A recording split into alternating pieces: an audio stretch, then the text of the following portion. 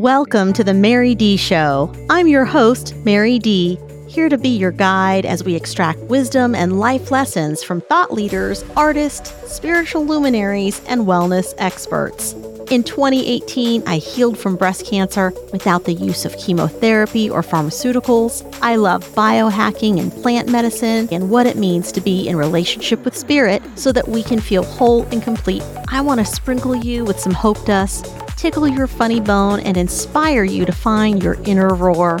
Get ready to live your most aligned, purposeful, and joy-filled life now.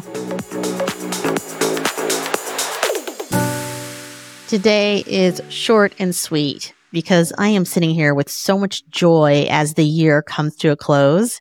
And I want to thank each of you again for being part of the community. I read through all the reviews on Apple and Spotify this last week, and I was blown away by your comments.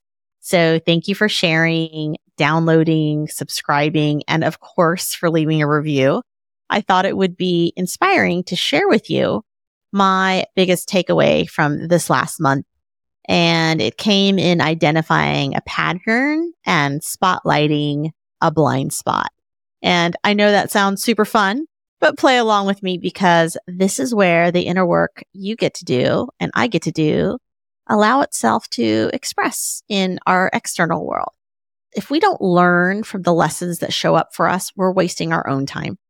And I'm also guessing that you're seeing a pattern in your life or a common theme that shows up over and over again as well. Those blind spots, they are tricky suckers sometimes. And it's almost easier to see the blind spot in someone else than it is to see our own. Sometimes we're just too close to it and we have built a relationship with it that we didn't even realize existed. I was being interviewed on a live show with a coach named Adam Quiney, who helped me unpack a feeling I had been carrying. And that feeling was around not feeling valued. And this struck a chord, and it was a loud chord, y'all.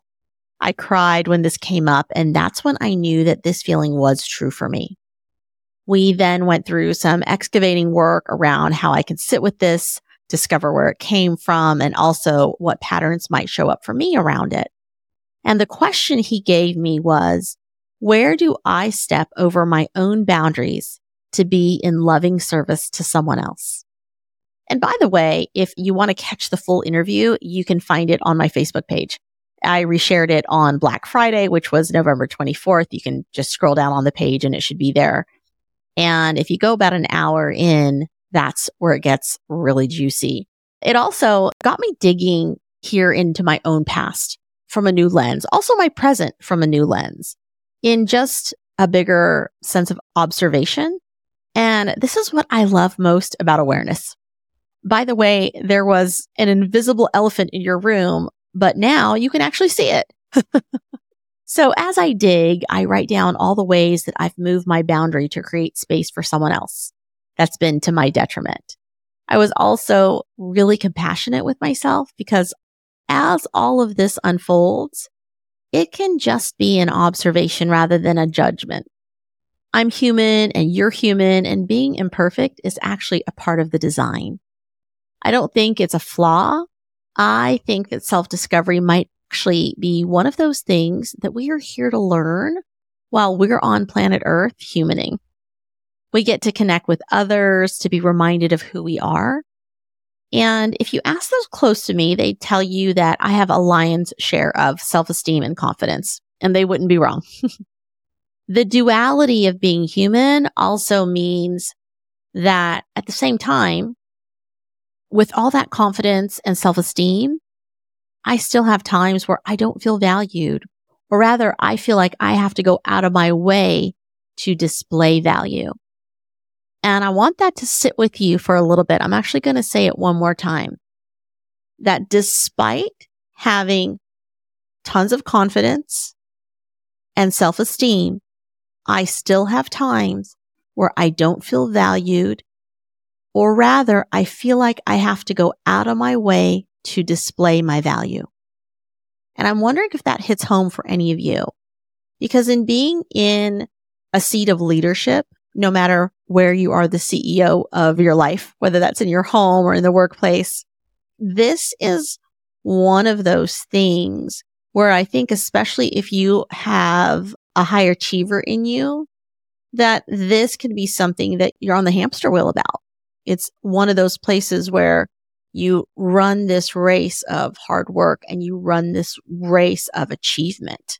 I know that this came for me in overachieving as a young child because I wanted my mom to be proud of me. It came from hearing and learning to work hard to get optimal results.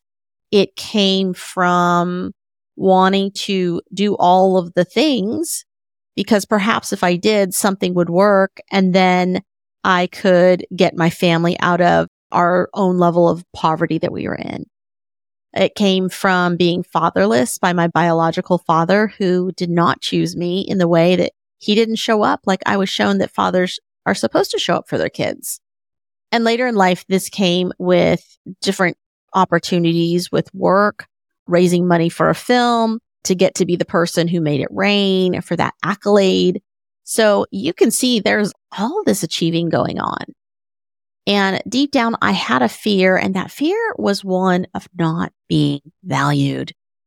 Way inside, I must have known this area was a hidden fear, because one of my positive desires that I always affirm in my visioning statements is that I am always paid to just show up because people want me in the room. And my life has also been a reflection of that many times, but it was that desire that I had without being fully consciously aware that I also had a wound around feeling valuable.